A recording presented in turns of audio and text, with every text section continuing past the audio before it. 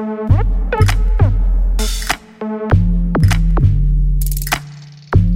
lovers, welcome to the second episode of Vocal About It.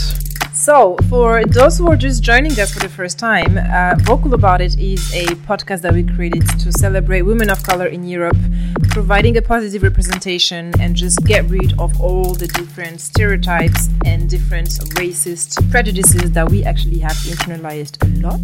And today we are going to talk about women and rage.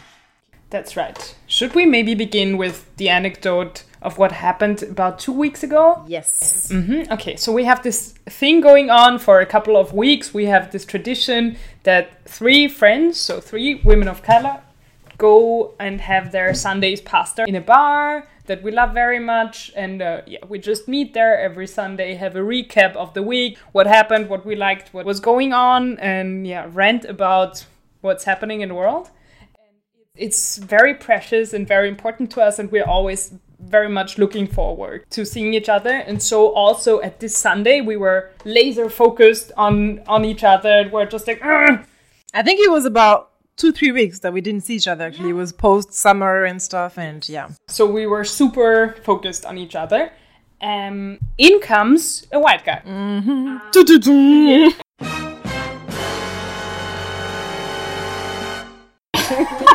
And I don't even know. I think he came in with the lamest try to hit on us ever, asking something like, "Are you Canadian?" Yeah, or are you from America or something like this? Are you from America? And we were just like, okay, no, we're not even going to legitimize it by answering properly, and we're just like... We made clear physical sign that we did not want to engage. Yes, and we're trying to direct our attention back to the conversation we were just having, but he didn't let us.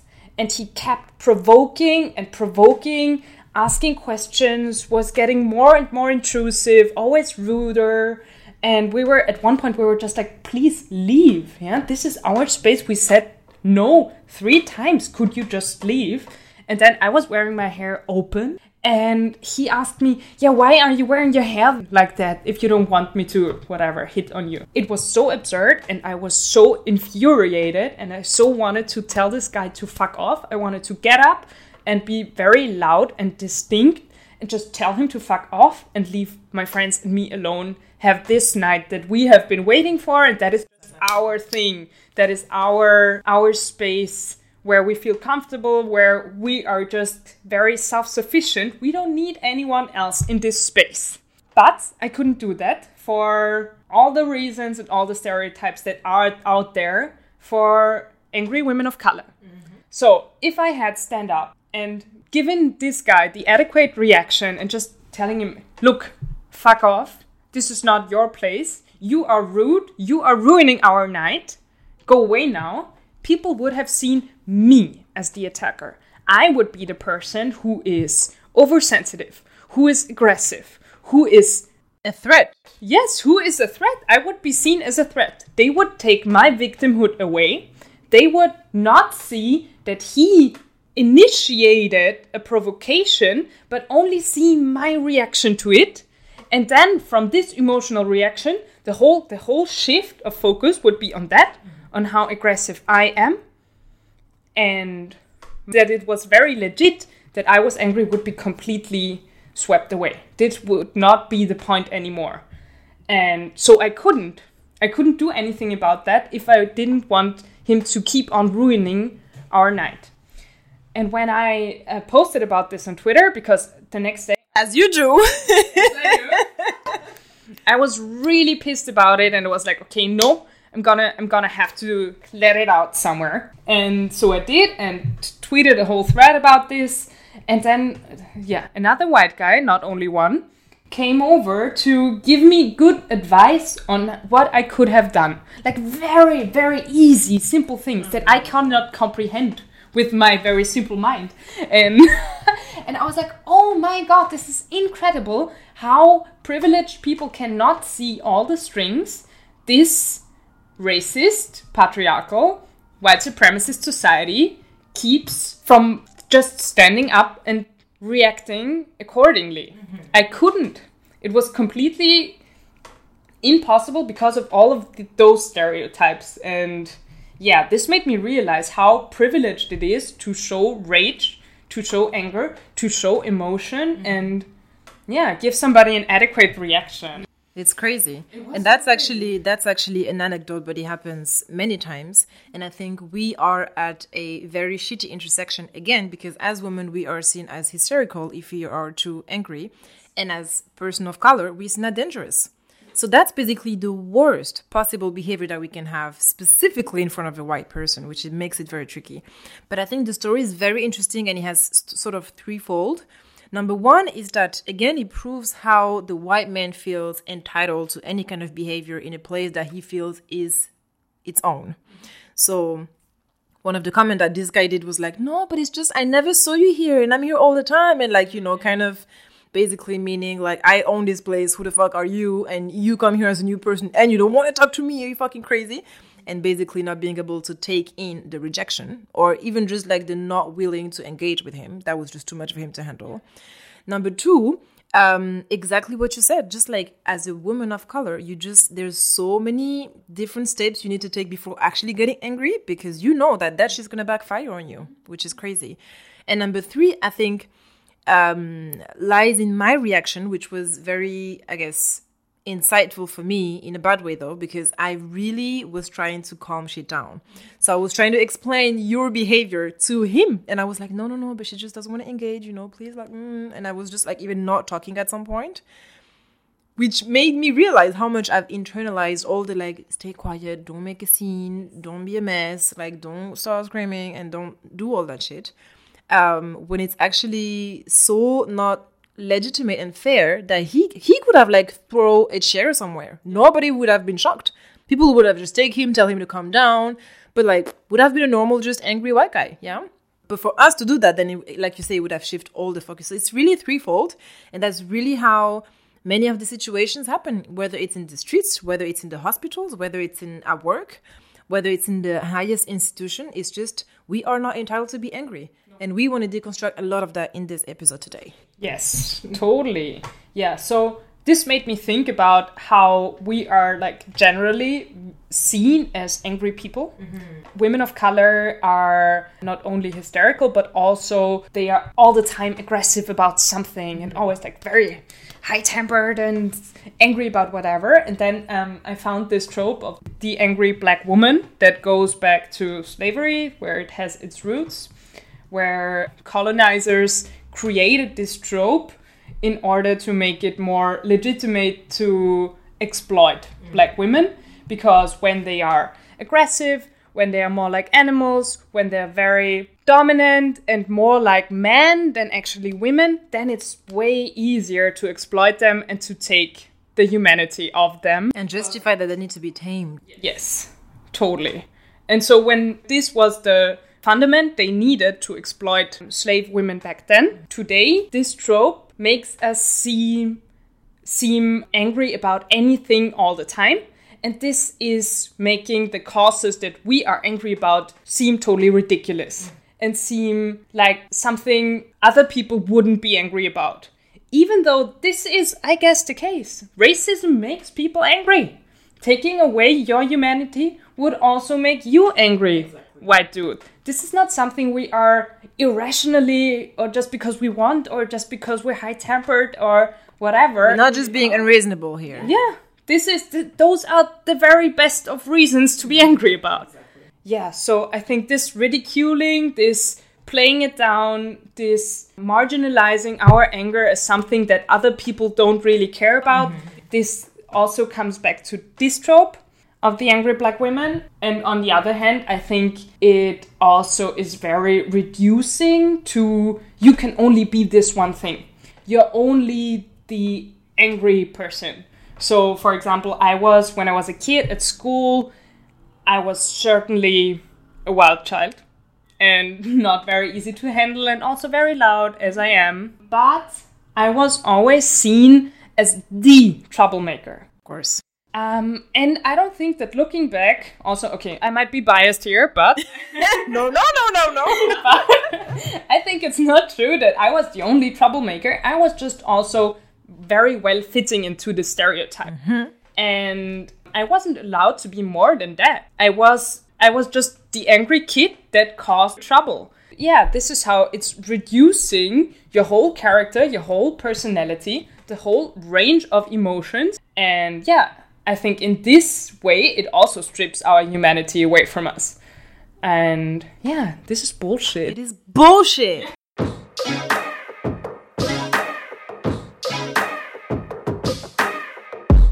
What's very interesting is that I've really been witnessing more and more talks around women and anger, which is great. So there are many articles. There was one article by Kat Gordon on @Age named "Stop Telling Women to Be Confident, Tell Them to Get Angry." Mm-hmm. There's a book by Rebecca Traister on the catalytic power of women's rage that's called Good and Mad. So Raya Chemali just wrote a book named Rage Becomes Her, precisely about this topic.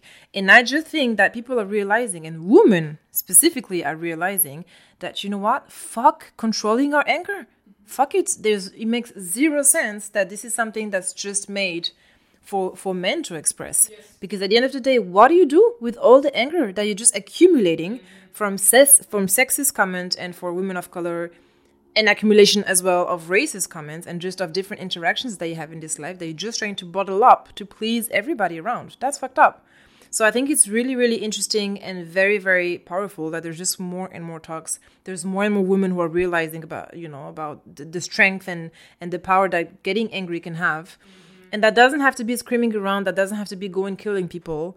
But you know what? It's just very, very important to find your way to express your anger. Yes, totally. Also, I think it's not legitimate that our rage and anger have such a bad reputation, because I feel that the anger that I and many of my sisters express are something that is always directed towards change and progress, right, and towards a future that is free of those oppressions that are infuriating us today. So it's something that holds great power for overcoming the oppressive state that we are in right now. If you're angry at racism, it means that you are doing something, you're expressing an emotion to overcome it. Mm-hmm. And this anger also holds information that you can share with your sisters and also brothers to overcome it together. Right. So just seeing anger as something that is close to hate, I think this is complete bullshit. I think Audre Lorde is the one who made the distinction between anger and hate, as hate wants to destroy and kill, and anger wants to build and create. That's beautiful. And I think here really lies the thing that our anger is creating something. That's it. Yeah. And if you give us the space and time to act out on this anger and comprehend it and see it in a systematical way, then it can be a function of how difference could look like. Yeah, absolutely. That's so powerful. That's very true. And also, I think if we talk about the news lately, I think everybody saw how Serena Williams was treated on court a few weeks back because of the injustice of the treatment that she received. And she had a very normal behavior of someone who's just very angry at something unfair being applied to them. And there were different extremely racist and sexist cartoons of her being like a diva and just being so aggressive about things and blah, blah, blah, blah, blah. And you have Kavanaugh being heard at court and just being furious, crying, having that red face, crazy, talking back to the people in court. But that's okay. You see, that's okay. That's where the difference is. That's legit. You know, the guy's angry. His life is about to be ruined. So, like, poor him. We might want to understand how he feels, blah, blah, blah, blah. But that's actually bullshit. That's double and triple standards. And that's when it's fucked up.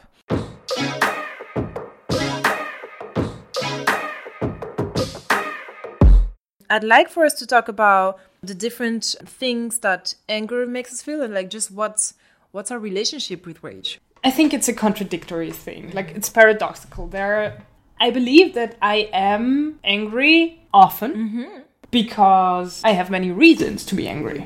This doesn't mean that I'm angry all the time, because sometimes I'm also just not. But those intersections of sexism and racism, There are loads of reasons that society gives me to be angry about. Right. Also, I want to change a lot of things. Mm-hmm. So, yeah, I feel a lot of anger, but I'm trying not to redirect it against myself. Right. And not to swallow it, but to use it in a way that can be useful for others too. Mm-hmm.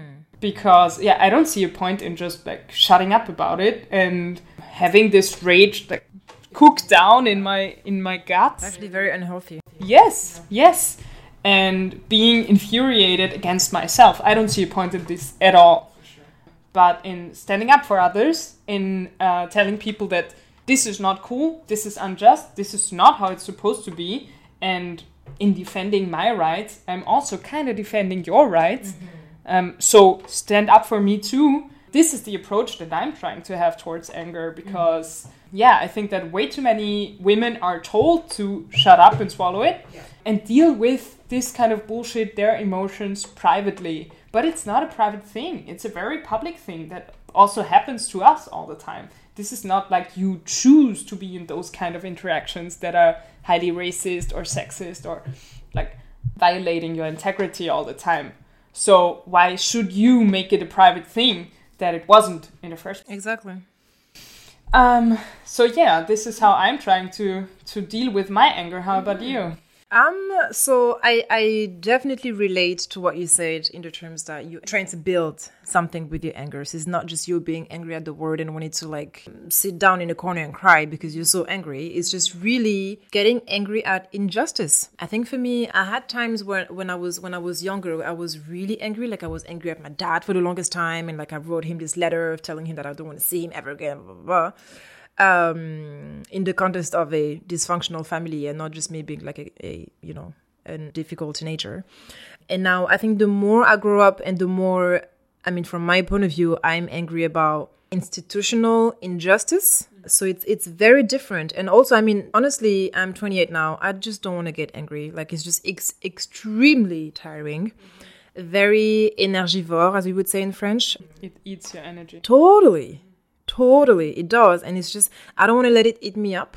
So I really try to canalize and just really, make sense of what my anger is going to bring out because I know that it can be ugly.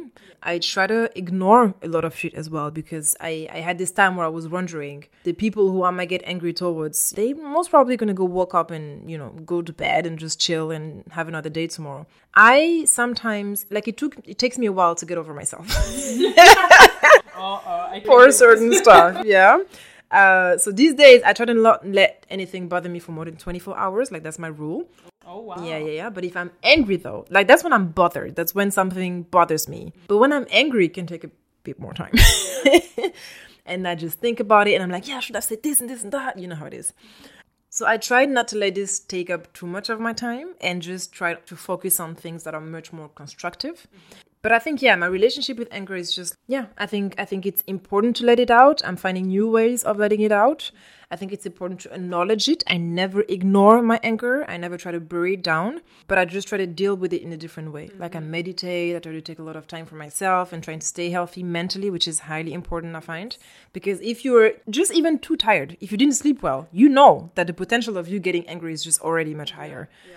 So it's all about acknowledging all of these things and just managing your time and your energy and your health, really. Yes, totally. I think there is a great art in it to being able to make the distinction between this thing is not worth it and I'm going to drop it right here, right now, because this is just toxic bullshit and doesn't have anything to do with me. Mm-hmm. So I'm not going to engage. And righteously being angry at something that is infuriating you for a reason.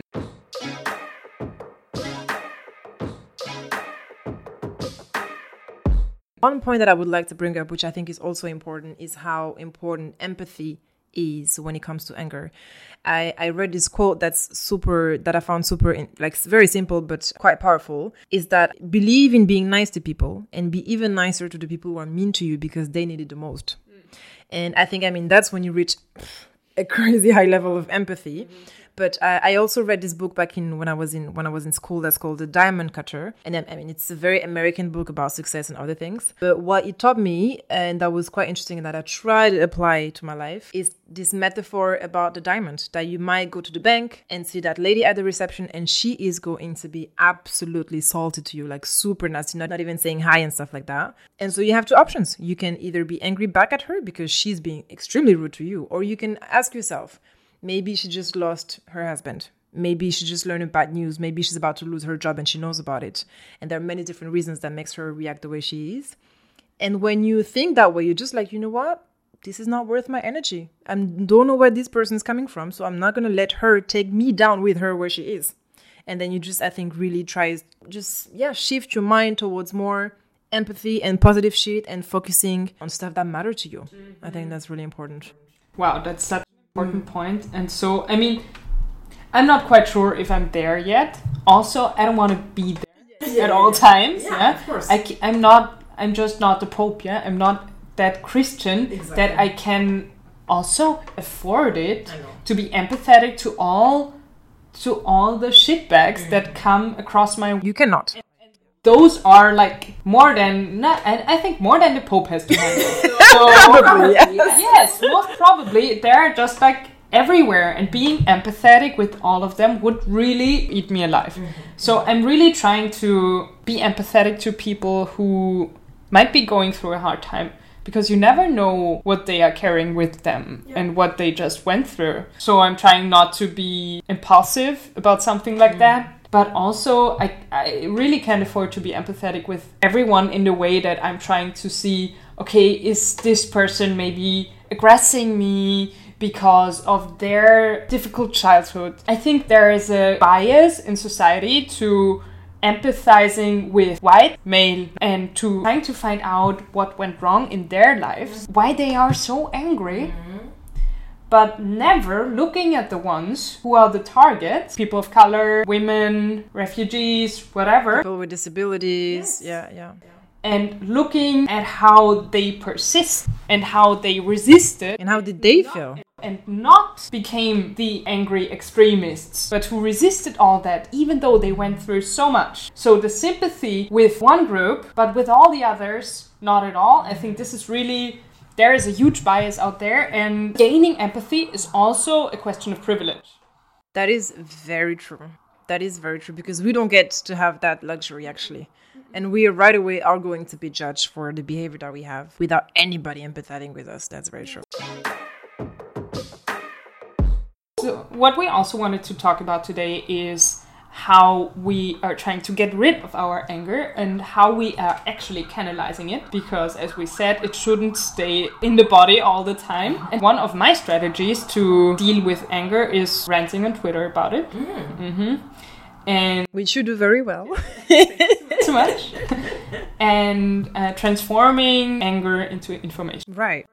Yeah, so I recently read a very interesting thread on Twitter about how, unfortunately, I forgot the user, I'm going to mention it later on, about how women of color are categorizing their experiences, whether or not they know that they were racist. So the ones who understood that they were embedded in a racist structure, they could see them as they were. They could see that this was not something personal against them, that was not because they behaved in a certain manner that had provoked a racist slur or not, that there was nothing wrong with them, but that the racism they experienced stemmed from the determination of the racist, from his ideology, but had only so much to do with them as persons, because racism isn't personal, it's a systematic ideology. But the ones who didn't know how to categorize it, who didn't know to call this as one part of a racist system, of a racist structure, were very contradictory in integrating those experiences in their self-image, in their lives, and what to do with them. And so it was having a severe impact on how they saw themselves and how they dealt with it, because they couldn't say, yeah, this was racist and now this takes some psychological pressure from me because it doesn't have so much to do with myself. And this made me think so much and is a great motivation for me to tell those stories that I experience, because I hope that people out there who go through the same thing will see, okay, I see the story in my story. I recognize a pattern. This can't be random. So it's systematic. So it's not my fault. And I'm not alone. Yeah, and this is the one thing, intellectually transform rage into information. And the other thing is in terms of sport. I heard of so many women of color who are doing martial arts. Ultra cool. Yeah. So I think on the one hand, self-defending, and on the other, dealing with rage. Just getting it out of there. Everything you had to soak up, you can just, boom, get rid of it. And I did that for half a year. I went boxing, and that was incredibly cool. That was super exhausting, but in the best way possible. Yeah. It gives you strength, and it lets you let it out. Let it completely out. And that was really great, and I can only recommend it to every sister out there to try something like that too. Amazing. Well, I think sports-wise, and I think that's definitely one, I mean, if you're lucky to be able-bodied, it's really, really one of the most powerful thing that you can do to let it out as well. I personally swim, which tires the fuck out of me, which is amazing. And I just literally just leave the swimming pool and I just go to bed. And I sleep like a baby, which is nice. And I also just started playing squash, actually, with another girlfriend of color. Sedan, if you listen. Whoop, whoop. And we were actually there yesterday, and we're already getting so much better at this. It's amazing. Yeah. And we're just very loud, you know, and we're like, and we sweat the fuck out of ourselves. It's just so tiring. But after a long day at work, which is sometimes frustrating, and you face, you know, different kind of shits, it's just really, really, really an amazing way to get the energy out and just really focus on something positive and just actually don't think about anything, which is super. I think another very important way for me to channel that energy and sometimes anger is my activism, actually. So my mom would take me on protests from, I think, when I was like 4 or 5.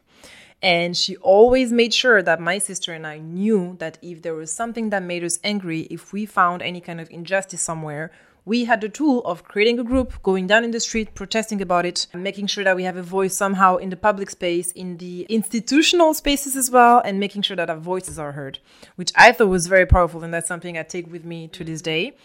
And so even like, I mean, my mom obviously was just crazy working, always having 1 or 2 side hustles and running around. So when she couldn't just be with us, she would let us stay with one of her girlfriends, who I remember very well, who was a super activist as well. And she would take us on protest. And that's fine. Like, we're just, you know, taking turns. And that was awesome. Yeah. This is so cute. And so, I mean, it makes sense that then, you know, when I was in high school, and that was, I mean, we're talking about friends here, yes? Protest is like part of our DNA. And when there was any kind of protest for the high school, for the education system, I would be one of the first to just like make sure that the high school is closed and that we just go and all protest together and that we just talk shit to the director and just express whatever we feel is unfair. I was also very early involved in all the protests against violence on women. And I think within the first 7 days that I moved to Brussels, I went to the Pride, which to me is some form of protest. And it's just a beautiful, amazing, and very powerful walk for love, which is superb. And I went to the protest against Trump coming for the NATO summit. Yeah. And like, I went alone. Like, I was determined. I do not need a group to go and protest. But I just want to make sure, I just want to make sure I'm there and that my voice is heard. And I believe that if there's so many things that make you angry, you can't just afford to stay on the couch and just rant about it in front of your TV, yeah?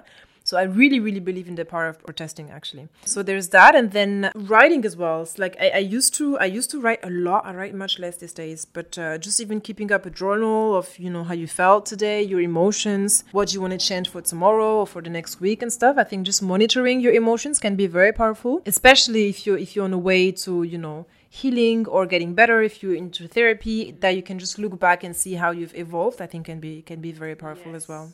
Yes, for having a chronology of what actually happened, because I think this really also helps you to find your place in time and space and see what happens and how something went better or worse. Or I think it puts a lot in perspective. And yeah, I can also very much recommend keeping a journal, not only digitally on Twitter or a blog, but also just very privately for yourself. I've been keeping a journal for a year now, and I finished 2 books Wow. Yeah, I really think that it helped me to put everything into the right perspective, because you can always go back and see what did I do 1 month ago at the same exact day. And that's a very cool thing to see how you're evolving and how you're gaining strength and resilience. And yeah, I think that's a very powerful and cool thing, and I can only recommend it. Dope. Super cool. Nice. I just want to make a quick mention of Adama Traoré because I talked about him during the last episode. And there was a few different legal conclusions that went out about basically the police of the police and the medicine of the police reaffirming that Adama Traoré died basically because of himself. So I just want to remember real quick that he's an innocent black man who was killed by the police 2 years ago. And his sister, Assa Traoré, is fighting for justice for 2 years now. And it's a big family, and all the different brothers of Adama Traoré are currently in jail for ridiculous reasons, just because they're trying to silence the family. I cannot express how angry that made me when I saw that article yesterday. I was like, yo, there's no justice. It's unbelievable. Now they're claiming that he had some condition already, and that's why he stopped breathing. He had like fucking 6 policemen on top of him. That's around 250 kilos. Who's going to survive that shit?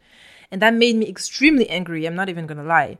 Now, I know that there's a protest going to happen on the 13th of October across Paris, which I think is powerful. But just sharing the articles, talking about it with other girlfriend of color, with my mom, just really helped me channel that anger. But it's tough because when you see a lot of different extremely unfair and sad news, specifically when it comes to people who look like you, it's just really, really hard to channel. But I think, all the different things that we mentioned, just go for a swim, go for a run if you can, talk to other people if that's what makes you feel better. Meditate if you just need some calm around yourself. Go and eat all the junk food if you know that that's going to make you feel better for that 1 hour of time, and just really make sure that you acknowledge and practice some self-care. Yes, because people who live radical lives need radical self-care. And love this. Yes, I repeat this over and over because, I think this whole self-care discussion, that it's something that is very privileged, and for us, this is not true. For us, we need this time to take a break from whatever society is throwing at us all day, every day. So this discussion, this really isn't our cup of tea because we really need to get a rest so that we can keep on fighting. Exactly. Yeah. Yeah, girl.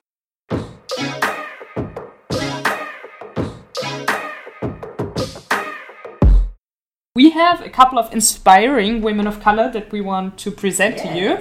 Speaking of rage, I would like to talk about Cecile Djunga, who is a Belgian TV presenter who is not talking about anything political at all. She is presenting the weather.